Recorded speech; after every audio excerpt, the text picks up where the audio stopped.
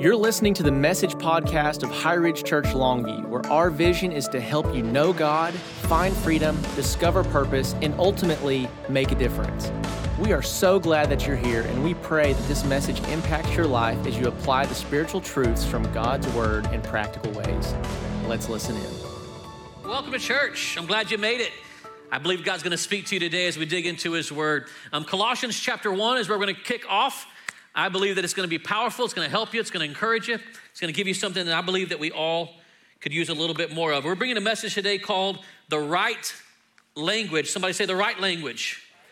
Some of us are like, I've used a lot of the wrong language this week, Pastor. I need help. Help me. We're going to help you to speak the right language. No, specifically today, we're going to talk about what language to use to help people get back on mission for Christ. This is what we've seen as the status of our world. So many things have caused us to be divided. So many things have destroyed the unity in the body of Christ. So many things have pushed people out of a love relationship with Jesus because of our fear and because of our angst and because of our woes and because of our trials. All the things that you've experienced and walked through, we're all walking through them. And in the process of walking through all those things, we fail sometimes to speak the right language to connect people back to the heart of Jesus. And this is what my hope and my prayer is for us today, that I would use my language, I would speak the right words to connect you back to the heart of Jesus. What would that look like in your life if your walk with Jesus was a little bit closer when you left this place today? What would it look like if you were speaking the right language to help somebody else get closer to Jesus? You know, we're living in the most divisive times that I've ever seen in my entire life. The most divided times, the most disconnected times, and the way that we speak to each other, the way that we blog about things, the way that we post about things brings so much division because each of us has our strong opinions and we're passionate about those opinions, whether they're right or not. They may be right to you, completely wrong to someone else. And somewhere in there, we've taken great relationships and pushed them apart with the wrong language. And I believe the church has fallen victim to that as well. We've spoken the wrong words. We've spoken with tone-deaf words. We've stopped speaking the language of the people. And this is something that I believe God is bringing us back to speaking the right language. Now, when I grew up, my parents come out of the hippie generation, and they would use words that I had no idea what they meant. But over the course of time, listening to them use these words and using some context clues, I was able to figure out what words like groovy meant, which is just good. What words like far out meant, which also means good. Words like right on, which also means good. There's a pattern developing here, we see. But they would say stuff like that. You know, that's far out, that's out of sight, that's good, that's groovy, which all meant good.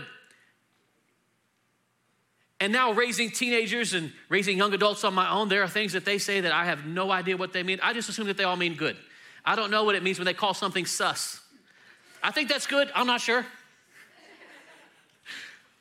But they'll say things and they'll have conversations with each other and with their friends, and I'm like, what in the world just happened? I don't understand. Is that English that you're speaking? One will say, is that cap? No cap. Sus. Whack. Period. I'm like, did you speak English? What are you talking about? I'm like, it's good. I guess that's good. I don't. But we're speaking a different language. What happens when the church continues to use the language that we've used and realize that the world is not hearing what we're trying to say? What happens when we use biblical language and people turn us off because it's tone deaf to the culture? What happens when the culture infiltrates the church and begins to make church speak the language of the people and not the language of biblical right? There's a right language. What happens when we get into places of conflict, when we disagree with each other? What happens in those moments can literally be the difference between spiritual life and death, between walking closer to Jesus and pushing ourselves farther away from Him, based upon the words that we use and words that other people use. In conflict, the things that come out of our mouth, the things that we type, the things that we post can be very God-honoring or can be very divisive. Not for you. You don't do that. It's those other people in first service. They're the ones that do it. The people watching online, they're the ones that do it, not us. We don't do that. The right language. So in Colossians chapter 1, I want you to see how the Apostle Paul uses the most genius language to bring a church out of being so influenced by culture that they've gotten off mission. He brings them back to the mission that they're supposed to be on with the right language. And I think we can find some keys in that simple, in this one simple chapter that will help us to be able to do and to speak the way that God wants us to speak, to bring people back on the mission, to get our lives back on mission in relationship with Jesus. That's my heart and my hope for you today, that you would leave this place on mission for God, that you would leave this place knowing that God has called you to do something and you're able to find the courage to walk into it. I pray that when you leave this place and conflict comes, and it will come, Mondays come around with alarming regularity, conflict will come, that you would use the right language to ultimately bring people to relationship with Jesus and not to just drive a deeper wedge in between you and them. So in Colossians chapter 1, we find the Apostle Paul speaking to the church in Colossae, and there's some important things that you need to know about his relationship with this special church, and that's that this simple church was not one of Apostle Paul's churches. He didn't found this church. As a matter of fact, there's no record of him ever actually being there. The church had a pastor named Epaphras, and when the church began to get off mission, when heresy began to infiltrate the church, when the culture began to speak into the church and the church began to change, Epaphras goes back to the Apostle Paul, who is sitting in prison, and he said, my church needs help because they're living in times where they're divisive. People are hunting them down. Christianity is something that has to be done in secret. We're scared. We're afraid. We're being hunted. Everything in the world is going wrong, and my church has been so affected by this that we need help. Does this sound familiar? We need help getting back on mission, getting back to what God has called us to do. Will you help my church? And Paul sits down and does one of the most beautiful pieces of art that we could ever see in Scripture. He pins this letter, 4 chapters back to the church in Colossae, and he uses the right language.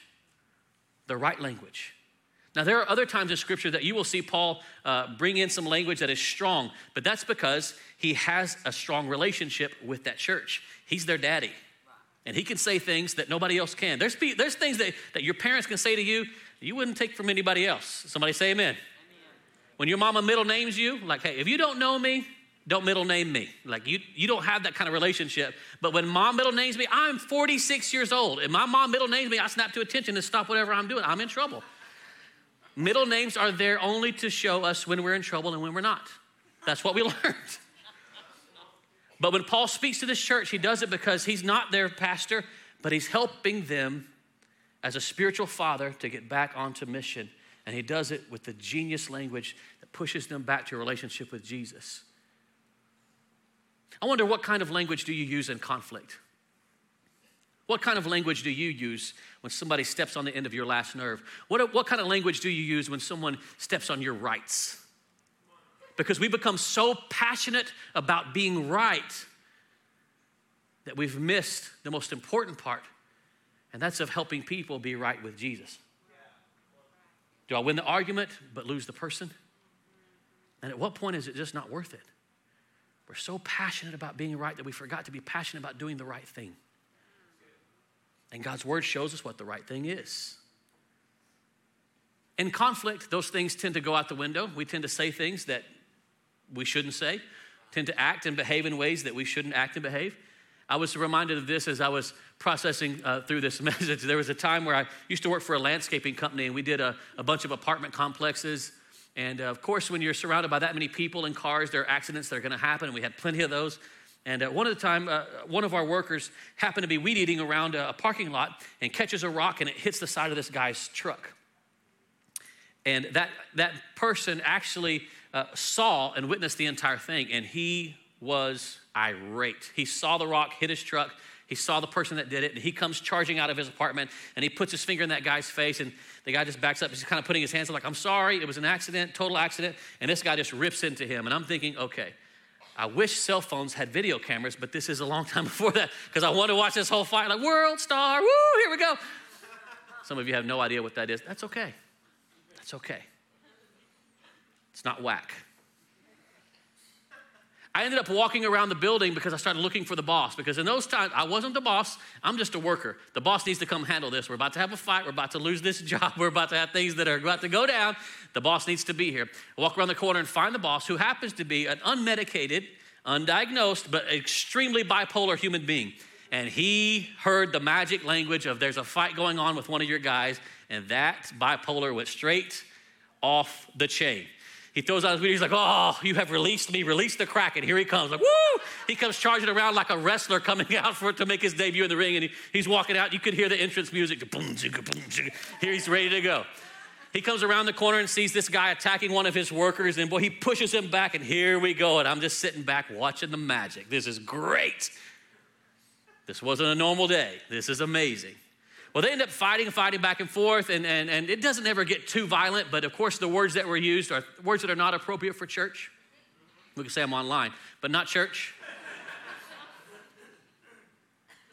My boss ends up spitting in this guy's face, which was awesome to see. Like, what are you, what are we for? Seriously? And so the guy gets mad, and he's got his fist doubled up, and finally, the cooler heads prevail. He gets inside of his truck, and he guns that engine, and he starts doing these donuts in the parking lot. And he's peeling out, has his windows rolled down. Then he cranks up his radio. And in that moment, let me just say, after you've gone through all that emotion and adrenaline, you got to have the good exit song. You know what I mean? Like when you crank up your radio system, you want to have the perfect song that lets people know how bad you are, which means good, by the way. It's another word my parents used. Bad, it means good. And as he's spinning around the parking lot, leaving these huge marks, and as he's yelling and cussing, he cranks up his radio, and you want something like AC/DC, Back in Black. You want some Thunderstruck, or you want some Metallica. That's not what happened. Apparently, maybe his wife had parked the truck later on that night and had let the tunes turned up, and it didn't quite end the way he wanted to end, and this is the song that ended up playing. Check this out.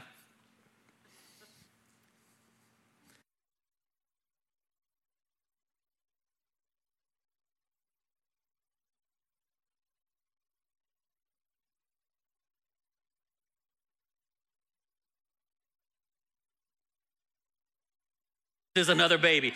And I lost it. I'm like, dude, you came right up to the end zone and you fumbled on the 1 yard line. You had a great argument going until you lost it by having the wrong exit music. And I don't know, I thought that was hilarious. Everyone else was like looking at each other like, is that really how you're gonna lead? You don't want that to happen. I'm just saying, the point of this entire sermon is to make sure you have good exit music in an argument. Get your playlist and make sure that it's right. Otherwise, you never know what's going to happen. Don't let anybody else log into your playlist and put songs on there that don't belong. In Colossians chapter 1, the Apostle Paul opens up his best argument, but instead of using divisive language, instead of using strong and authoritative tones, he comes back with 3 amazing keys that do exactly what this chapter was designed to do, to bring people from where they are back on mission. And he does that by using 3 simple languages. I want to show you this starting in verse 3. Number 1, I want to give you these 3. He starts with the language of encouragement. Encouragement.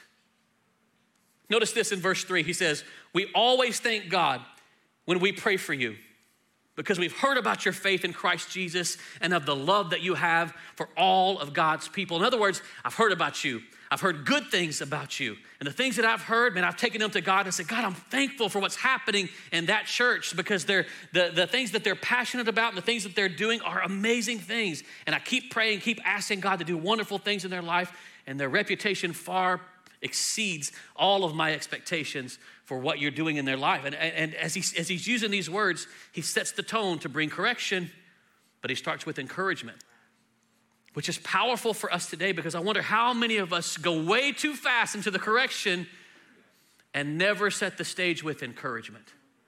You ever have an argument built around a love sandwich? You say something really nice and positive, and then you throw in that left hook that just floors them, and then you try to come back with something else. You're like, but you smell good. You're like, did it really work? Like, no, that's one of them sandwiches with a soggy bottom on of bread on, like that. I don't know. That's kind of what you did. But he starts out with the spirit of encouragement. He said, I've been praying for you. And the things that I'm hearing, the report that I'm getting back is really good. It's good. I'm proud of you.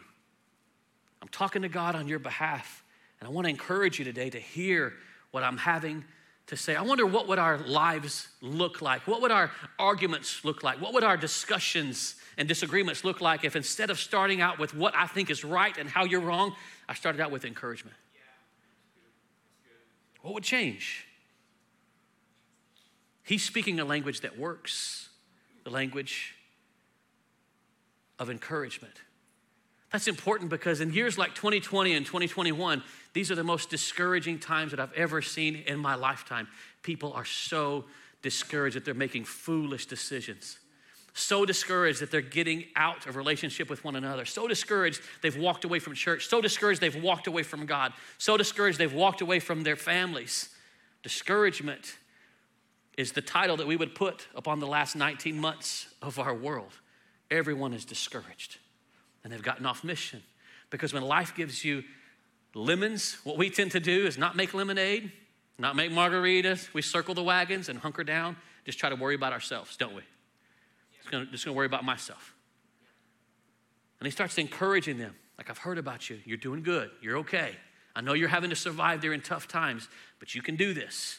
And I love how he speaks that voice of encouragement to a people that are starving for it. And if ever there was a time where we see our world starving for encouragement, it's now. What would it look like if the body of Christ began to speak the language of encouragement? You say, man, that's old school. Yes, and it works. That's old school, and it's biblical. Let me ask you this. Let me just step on your toes for a moment. Who was the last person that you encouraged? When was the last time somebody encouraged you? When was the last time somebody said something like, hey, I've been praying for you. You're doing good. I'm proud of you. When was the last time that happened? Because it's become so rare over the past 2 years that we've forgotten that we're starving for that. The human population needs it desperately. And Paul recognizes that these people just need a little bit of encouragement. And I'm going to start there by speaking the language of encouragement. It helps. I say it this way. People will care about Jesus when you prove that you care about them. This is what he's talking about. He's like, I care about you. I care about what's happening in your city. I care about your life. I care about your family. I've been praying for you. And it opens up the door for him to bring the correction that he needs when he starts with encouragement. Is there somebody that you need to encourage? Is there someone that you know is walking through a difficult time that could use a little bit of encouragement? My friend, if nobody's coming to mind, might want to check your pulse. Look around you. We could all use a little bit of encouragement. And it's something that our world is starving for. Here's the second thing that he does. He speaks the language of passion. Passion.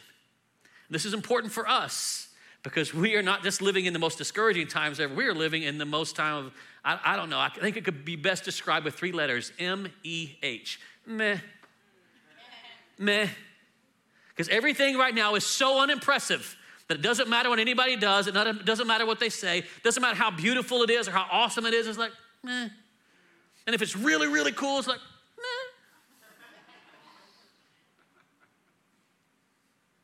meh. Man, you look really, really cool today. Meh. Or you're so smart. Meh. Man, you've got a great looking husband, girl. Meh. What an awesome wife you have, bro. Meh. Wow, you got a raise and a promotion? Meh. Meh. That's become our word. Everything's unimpressive. Meh. Paul speaks the language of passion, and it piques their interest because people are attracted to, drawn to, people are in love with passion. I have found that watching social media, watching online, that people are flocked to, they will reshare, retweet anything from someone that, it doesn't even matter if it's right, if it's passionate. If you're angry about it, it fires us up. If you're passionate about it, we're drawn to it. We won't scroll past it because there's some passion there.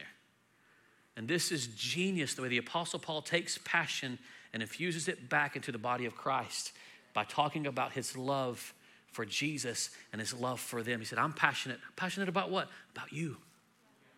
About you. I care about you. I care about your family. I care about your church. I care about your city. I'm passionate about you. So he encourages them, and then he brings passion. I want you to notice this, starting in verse 11. He says, since the day that we heard about you, we haven't stopped praying for you. We continually ask God to fill you with the knowledge of his will through all the wisdom and understanding that the Spirit gives so that you can live a life worthy of the Lord. and please him in every way, bearing fruit in every good work, growing in the knowledge of God, being strengthened with all power according to his glorious might, so that you may have great endurance and patience. Wow, what passion. Do you pick up on his passion there? He says, I'm passionate about you. I'm passionate about you because I pray for you and I ask God that he would show you things, that he would reveal himself to you, and that you'd start growing and bearing fruit, that you'd reproduce and get back on the mission that God has called you to do. He does that by using the language of passion, which is so appropriate for us today. What are you passionate about? What are you passionate about? Let me take it another step farther. Is it beneficial? Are the things that you're passionate about, do they even matter? Paul shows us that he's passionate about people and about people becoming who God has called them to be. And he's hoping to stir their passion back up to get back on mission for the kingdom of God. I wonder what would your life look like if you were passionate about the things of God? What would your life look like if instead of being passionate about the things that are wrong or the things that you believe are right or your rights or your organizations or your values, what if it turned back to the things of God? What would it look like if your life was passionate about the right things and not just passionate about being right? That's too far, Pastor. That's too far. You're stepping on my toes. I'm trying to help you. I believe that nothing inspires people to change more than passion. Passion. We've misplaced our passion. We've misused our passion.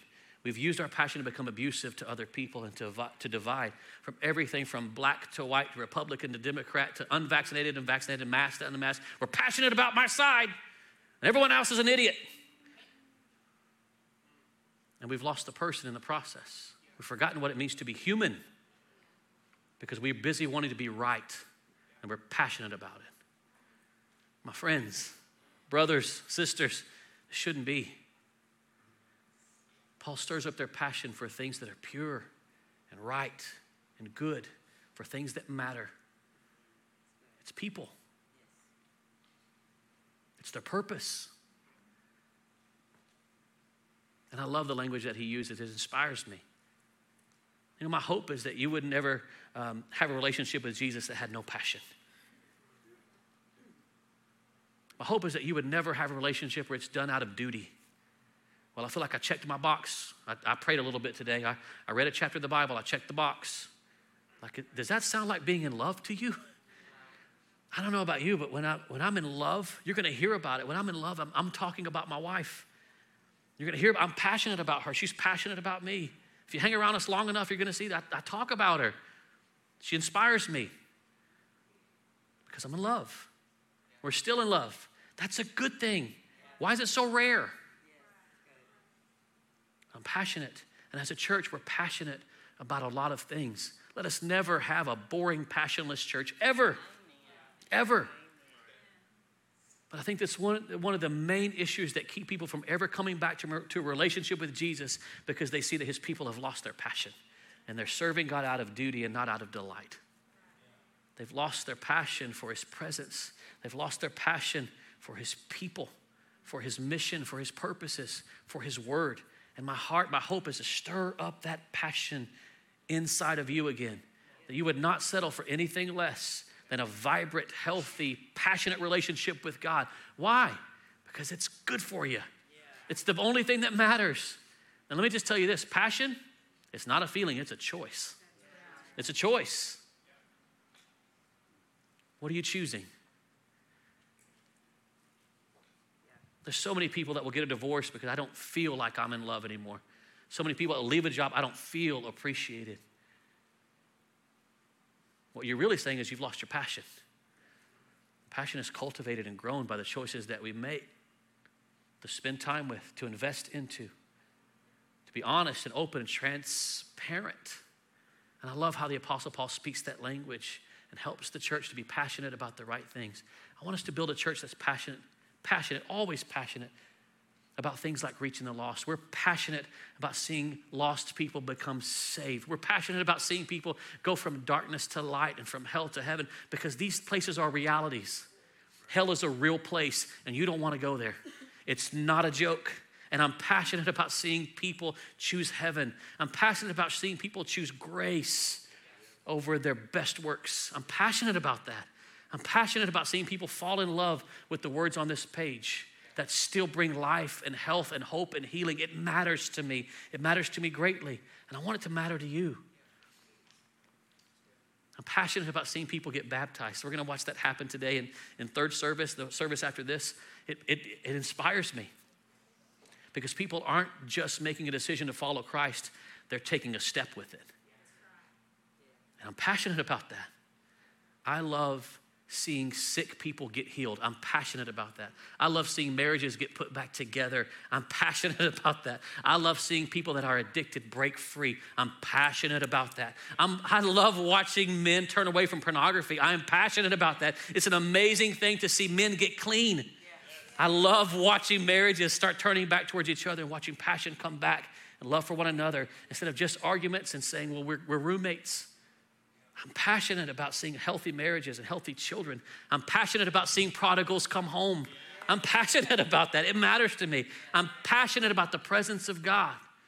I'm passionate about worship. It's got to be right. It's got to be excellent. It's got to be good. Why? Because it matters. It's the only thing in my life that does. It's the power and the presence of Jesus. Everything else pales in comparison. I wonder, what are we passionate about? And how the enemy has taken our passions and pushed them to things that just don't matter. What are you passionate about? I found that nothing inspires people more than passion. You know, when Jesus was walking into the temple one day, it says that he began to look at the people that were turning this into a place to make money, and he starts fashioning a whip and starts whipping people and flipping over tables. And I can't imagine what would happen when there's conversations later on that Sunday or the Saturday afternoon as they're coming home from church. Like, hey, how was church today? No one said, meh. Like, that dude was passionate. What happened? He whipped people. Next Sunday, we are going to have, no, just kidding. Woo, break out the whips, Pastor. Here we go. Nobody said, meh. And when they're describing Jesus, they said that reminds us of a scripture in Isaiah that says, zeal for your house consumes me. Jesus was passionate that the church was on mission and not just about making money. And I love how Paul speaks the language of passion, and we can pick up on it as he's writing. And then he speaks the third language, which I think is the most profound and really cool. The way that he does this, Paul speaks the language of creativity. Creativity. Now, most of us, when we think of whether we're creative or not, would say, I'm not creative, and that just simply means that you can't draw. But Paul uses the one tool that is available for him to use, and that's a pen. There are scriptures that tell us that Paul was, when he would preach, that people were unimpressed. Like, meh, he's all right. But when he would write, they're like, whoa, is that the same guy? Because he could write. And he takes all of his creative skills and he pens a poem which speaks right to the culture of the church in Colossae. He uses poetry to recapture their hearts, to stir up their passions, to encourage them to get back onto mission. I wonder, what could God do with your creativity? Who could he reach if you got out of your own world and used your creativity to reach people? For Jesus to bring people back to relationship with him, to bring health and hope and healing into your area of influence. What could God do with your creativity? Paul gives us an amazing poem. And I want you to see what that poem is about. Is he speaking about their culture? Not really. Does he speak about their issues and their problems? Not really. He writes a poem about the most important thing that they could ever see. He writes it about Jesus. Look at this, if you would, starting in verse 15. He says, the Son is the image of the invisible God, the firstborn over all creation. For in him all things were created, things in heaven and on earth, visible and invisible, whether thrones or powers or rulers or authorities. All things have been created through him and for him. He is before all things, and in him all things hold together. And he is the head of the body, the church. He is the beginning and the firstborn from among the dead, so that in everything he might have the supremacy. For God was pleased to have all of his fullness dwell in him, and through him to reconcile himself to all things. powerful as he uses his pen to point them back to that which is most important. And it's not their culture, and it's not their sin, and it's not their fear, and it's not their rights, and it's not their priorities. It's Jesus. It's Jesus. He said, if I can just get their attention to turn back on Jesus, these things will fall away. These are the fruits. He's the root. Let's go to the root and put Jesus back at the root of everything that they're doing, and all these other things will melt away. I wonder, what could God do if the focus of your existence was back on Jesus and not a political party? What if your focus was back on Jesus and not your rights? What if it was back on Jesus and not your culture, not your theology, but Jesus, just Jesus? I love how Paul speaks the language of creativity, and there's a spark. It accomplishes what it needs to, because instead of laying the hammer down on people that were wrong, he points them back to Jesus with encouragement and passion. I believe that those are the keys that are missing from our world today. These are things that our world is starving for, to see creativity mixed with passion through encouragement. I believe if you'll take that into your Monday, when conflict comes, and it will, you're gonna watch something different happen than just you be right and them be wrong. You're gonna watch Jesus step into the middle of a conversation that's tough, and things begin to change. I believe, and I'll end it this way, if I can point people back to Jesus, he heals the heart, he changes outcomes, and he reveals the truth. I don't have to change your heart. I don't have to reveal the outcome. I don't have to reveal the truth. I just have to show people Jesus. He's the truth. Does that make sense? Would you go ahead and put away your Bibles as we finish up there today? I want to encourage you. I want to bring out some passion in you. I want to stir up your creativity. You know, I found in times of fear and anxiety, one of the things that we throw away is our creativity. We seem to only get creative when times are really good or when we have some free time. What could God do with your creativity? I think our world is open to it.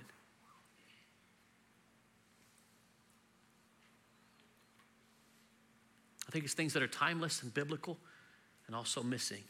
I think it's the answer that our world needs to see from the church. We've gone tone deaf, friends. The church is tone deaf. We don't speak the same language. Paul speaks languages that anybody can understand. A language of encouragement, passion, and creativity. I think those are still important today, and they're missing, and it's time for them to make a comeback. I want to encourage you at the end of all this, and it seems like we're hopefully coming to the end of the things our world has had to walk through. Don't fumble on the 1 yard line.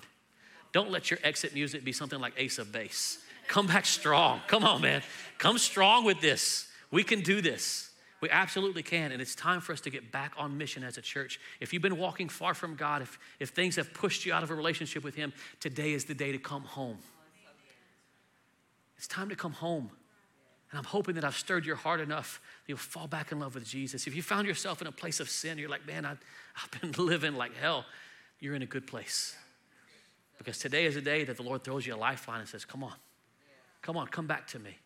If you're watching online today and the Lord's beginning to stir your heart, today is a good day to make a decision to get out of your bunker, to get out of your rights, to get out of your fear, get out of your discouragement, and come back to a place of just me and Jesus.